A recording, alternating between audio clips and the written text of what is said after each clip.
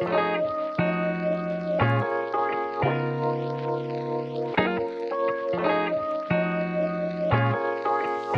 Rebel, welcome to Untoxify Your Relationship. Here we will talk about all things healthy and how to get that toxic mess out of you and your partnership. I'm your host, Melissa Webb, a practicing licensed mental health therapist with 10 years experience. I've been on a journey encouraging women to throw the middle finger up at society and to become a rebel, to go against the grain of who and what you are supposed to be and grow into what God has created you to be. And I do this by teaching them skills to cultivate stronger relationships through healthy theology and mental health practices. All right, let's go ahead and hop into it. Hello. Welcome to Untoxify Your Relationship. This is episode 4. And today we are going to be talking about attachment styles and how it affects your communication. A couple of years ago, I was dating someone and I didn't realize how anxious I was. Your girl was out here real anxious. Me and the guy, we didn't date that long, but I was so attached to him, like an unhealthy attachment. The whole thing was unhealthy. I thought about him all the time. I was definitely preoccupied, and so I always wanted to be around him. Turns out he couldn't because he worked this job where, he worked night shifts, he worked morning shifts, job always changed. I was like, I don't care. I need to be close to you. And I had this need to want to know where I stood in the relationships. Yeah, I was like 3-4 weeks in, like, so we together or not? It's just like, yo, slow down. Slow down. Needless to say, we did not make it. Great that we didn't, because I was tripping. But I remember this one night particular. It was close to when we broke up, and I don't even know who did it. He might have ghosted me. I don't know. But I remember distinctly, I couldn't get a hold of him. I freaked out. I live on the south side of St. Louis. Some streets you just don't walk around at night. And I was walking around at night on the south side because I was so anxious that I was like, I need to move. If I don't start moving, I'm going to do something crazy. I was like hysterical. I was crying. I was laughing. I thought I needed to go to the hospital. I thought something was wrong with me. I called someone, one of my friends, either my sister-in-law or a friend, help me to not walk off the ledge. And they was like, what is going on? I was like, I can't get in contact with this dude and I am tripping. I said, I've never done this before. What is wrong with me? And they had to literally talk me off the ledge. They had to talk me down. I think I took at least 2 or 3 laps around the block. They told me to take my ass home before I get snatched up or shot up. I went home and I immediately found the therapist and been rocking with her ever since. It was bad. It was real bad. Like when I got to therapy, I think I saw her every week because I think my copay was only $10. And I was like, it's bad. As a therapist, this is bad. And she was like, yeah, it is. Again, shout out to my therapist who I've been rocking with since, 2018, 2019. Anyway, told you that story because my communication with this guy was really jacked up. I know I was a little manipulative. I know I was unable to tell my true feelings of how I felt in a relationship because I got this fear that used to come up and I would just be like, oh, I can't really share my feelings. If I do, then they'll want to run away and I need this person in my life because they're the best thing since sliced bread. And maybe I moved over here just because of him. Like I was making up all types of crap in my head. Shout out to therapy because I'm not like that no more. Anyway, what we're going to talk about today is that your attachment style will determine how you communicate with your partner. We can even add your attachment style is how you will behave and communicate with your partner. I was super anxious. I have an anxious attachment. It was really bad. I feel like everything's on the spectrum. I was super far, I guess, right or left, whichever way the spectrum goes. I am moving towards secure.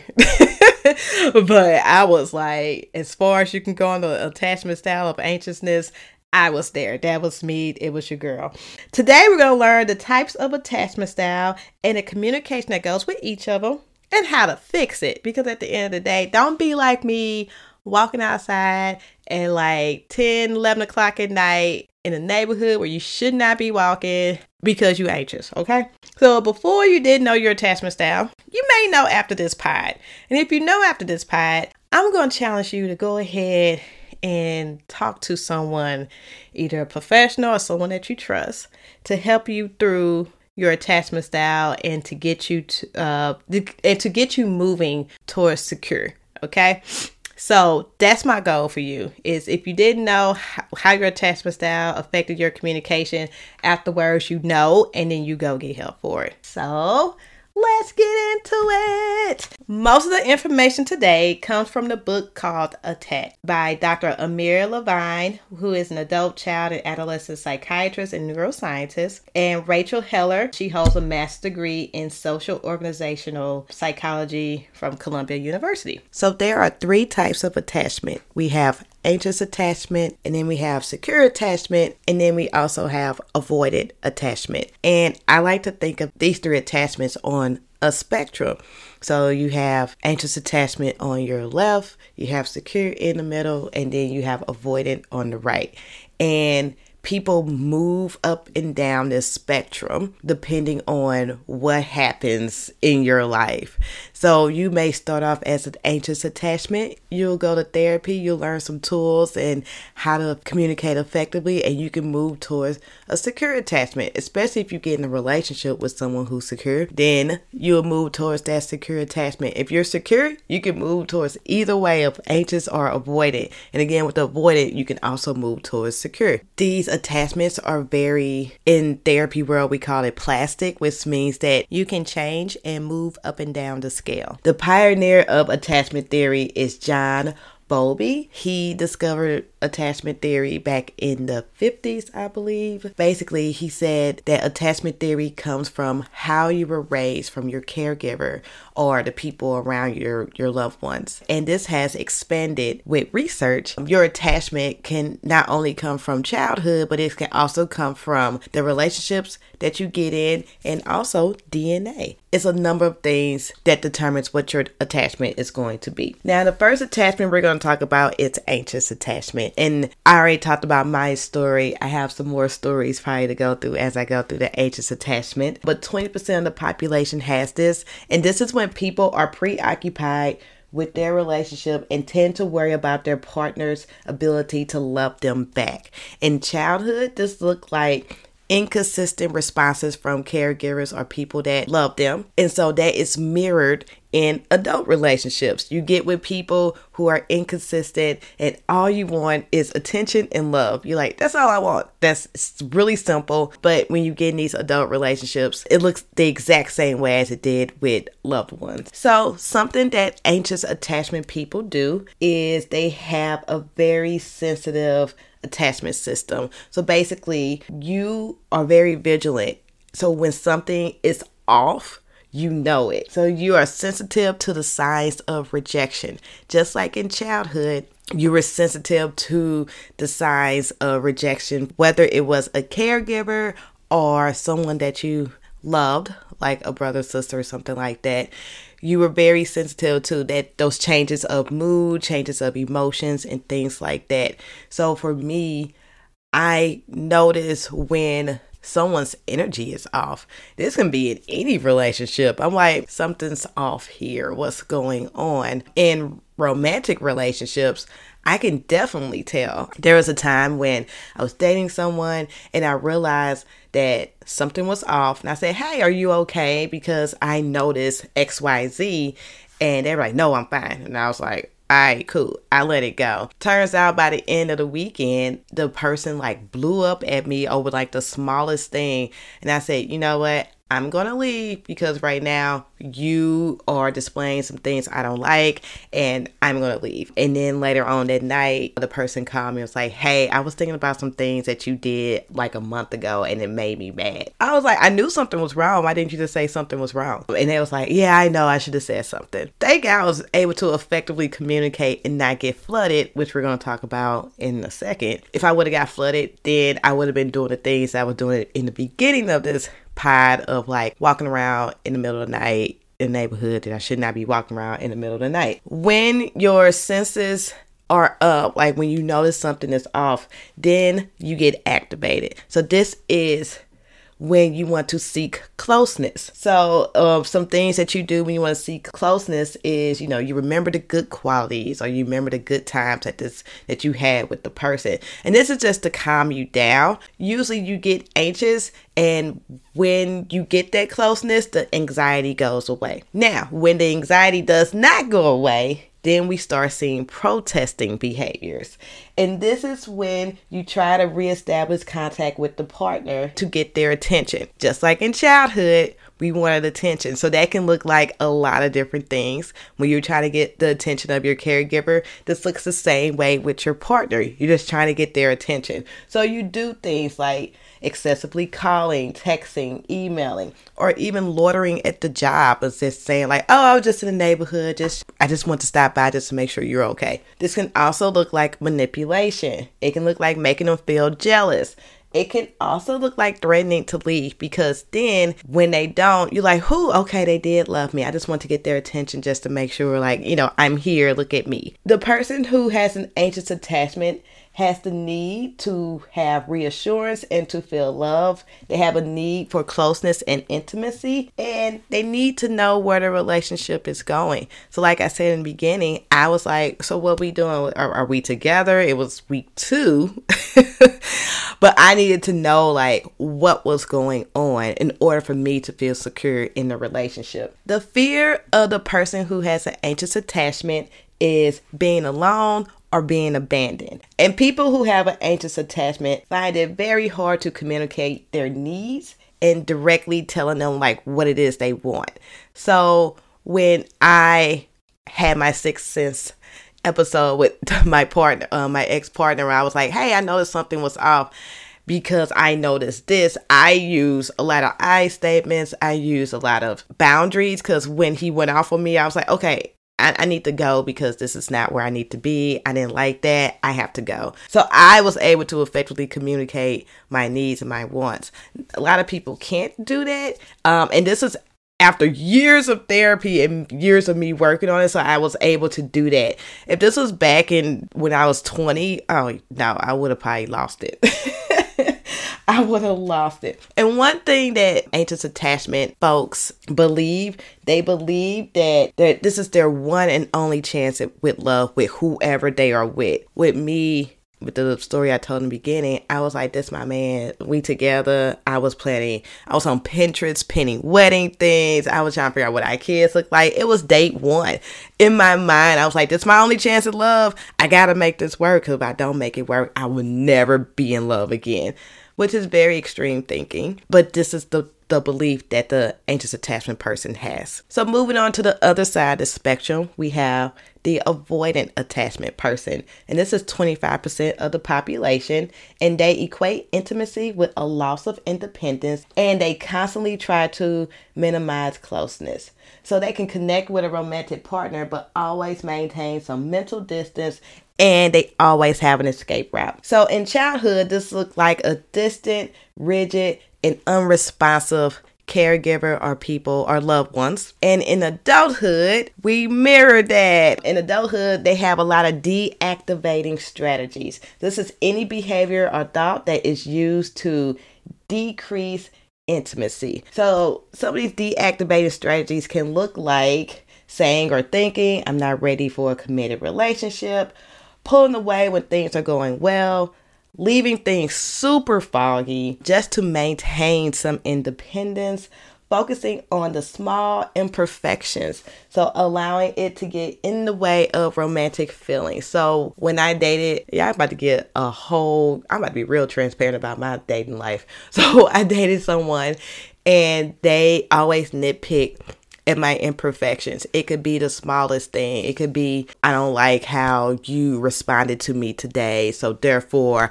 I need to go ahead and not talk to you for a week. wait, what? It was that extreme.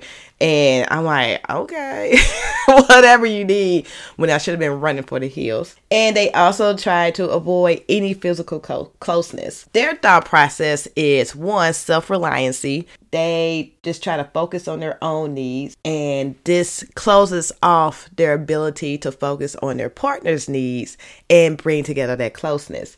And the other thought pattern they have is, again, the glass is half empty. So when it comes to their partner, they focus on the negative attributes. People with this style rarely look internally, but blames external factors. So, i.e., they blame their partners or anything else. And also, people with this attachment style rarely gets help. If they don't seek counseling, change is not likely, because you need someone, a safe person or a professional, to help you see, like, hey, bruh, this may be you. Like, you may be the problem. For the avoidant attachment person, their need is self-reliancy. Their need is independence. Their need is autonomy. When they feel like they don't have that, that's when they push away. So they do a lot of push, pull. They pull you in because they do want that closeness. But as soon as you get too close to their threshold, they're like, oh, I was just playing. I really don't want you no more.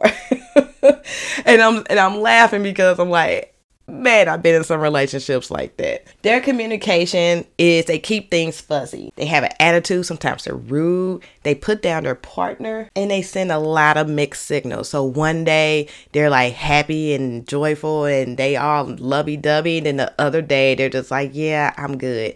And again, I have experienced this, and it's not fun at all. And their fear is they fear losing autonomy or independence. So with the secure, that's my St. Louis accent, secure attached folks is 50% of the population. And these people feel comfortable with intimacy and are usually warm and loving. In childhood, they got the sensitive, available, and responsible caregiver or people that they love around them. In adulthood, they mirror this. So they expect to be treated with respect and dignity. They understand that there are plenty of potential partners. They can't effectively communicate. They don't take blame for their partner's offensive behaviors. So something I would do would take blame for my partner's offensive behaviors. It was always my fault because that's what I was told. When someone's secure, they're like, nah, bruh, it's you, not me. And they're able to spot those red flags earlier and cut off the relationship and say, like, this is not for me. And they're able to move on to someone else. Their communication style, they communicate effectively. And I'm not sure they have any fear. But like I said earlier, remember, we can go from secure to anxious or avoidant due to external factors like adult relationships. If you get into a really bad relationship, you can go from a secure attachment to either anxious or avoidant. So those are the attachment styles. So now we're going to get into how to effectively communicate if you are anxious or avoidant. So the first key to effectively communicating is, one, to use I statements. I statements are statements that start with I. I need. I want. I would like. I do not like. Those are statements that help you to communicate your needs and your wants. It's no blaming, right? Because you're saying I. Blaming would be you. When you use I statement, it puts it all back on you and doesn't blame the other person. The second thing is healthy boundaries. Episode 1, we talked about letting down your walls and having a fence and setting those healthy boundaries. Healthy boundaries help to focus on your needs, and it also helps you to be assertive. So when I was getting activated, I had to use healthy boundaries in order to kind of step away from everything. So I also remember I have stories. I have a lot of stories, actually. I remember that I was in an argument. It started off as a discussion and it started going towards an argument, and I was getting flooded. I just remember just getting really angry. And I know when I start to get angry, I start popping off at the mouth. So I took a deep breath and I said, hey, I need to step away. This is getting to be too much. We can continue this conversation later, but right now, if I continue, I'm going to cuss you out. And that was real talk. And so we ended up stopping and coming back, and we were able to talk with calmer heads, because at the moment Again, he's about to get cussed out. So healthy boundaries are specific, and they let the other person know that, hey, these are my needs and this is what I need in the moment or moving forward. The other person either is going to respect them or they're not. You can't control what they're going to do with your boundaries. All you can do is set them and then implement a consequence when they don't respect your boundaries. Number 3 is vulnerability. Vulnerability is a willing to show emotion and also your weaknesses. It's the risk of being hurt emotionally, and having vulnerability is really a superpower. I've heard people say, like, I don't want to be vulnerable because I don't want to be seen as weak. That's a good thing. It shows that you have flaws. It shows that you are human. And it shows like, hey, I'm willing to put myself out there and I'm okay with that. That is a good thing. So be vulnerable in all relationships. And when you are vulnerable, it fosters a deep and closer connection with your partner. It breaks down all the walls and allows us to be our most authentic self. So when you're not vulnerable, who are you? What type of person are you when you hold back your emotions, when you hold back those deep conversations that you want to have with someone, and you keep everything surface level? Is that who you really are deep down inside? No. So if you are vulnerable, you show your true self to this other person and you open yourself up. Do you open yourself up to get hurt? Absolutely. But do you open yourself up to have a really deep, meaningful connection with someone?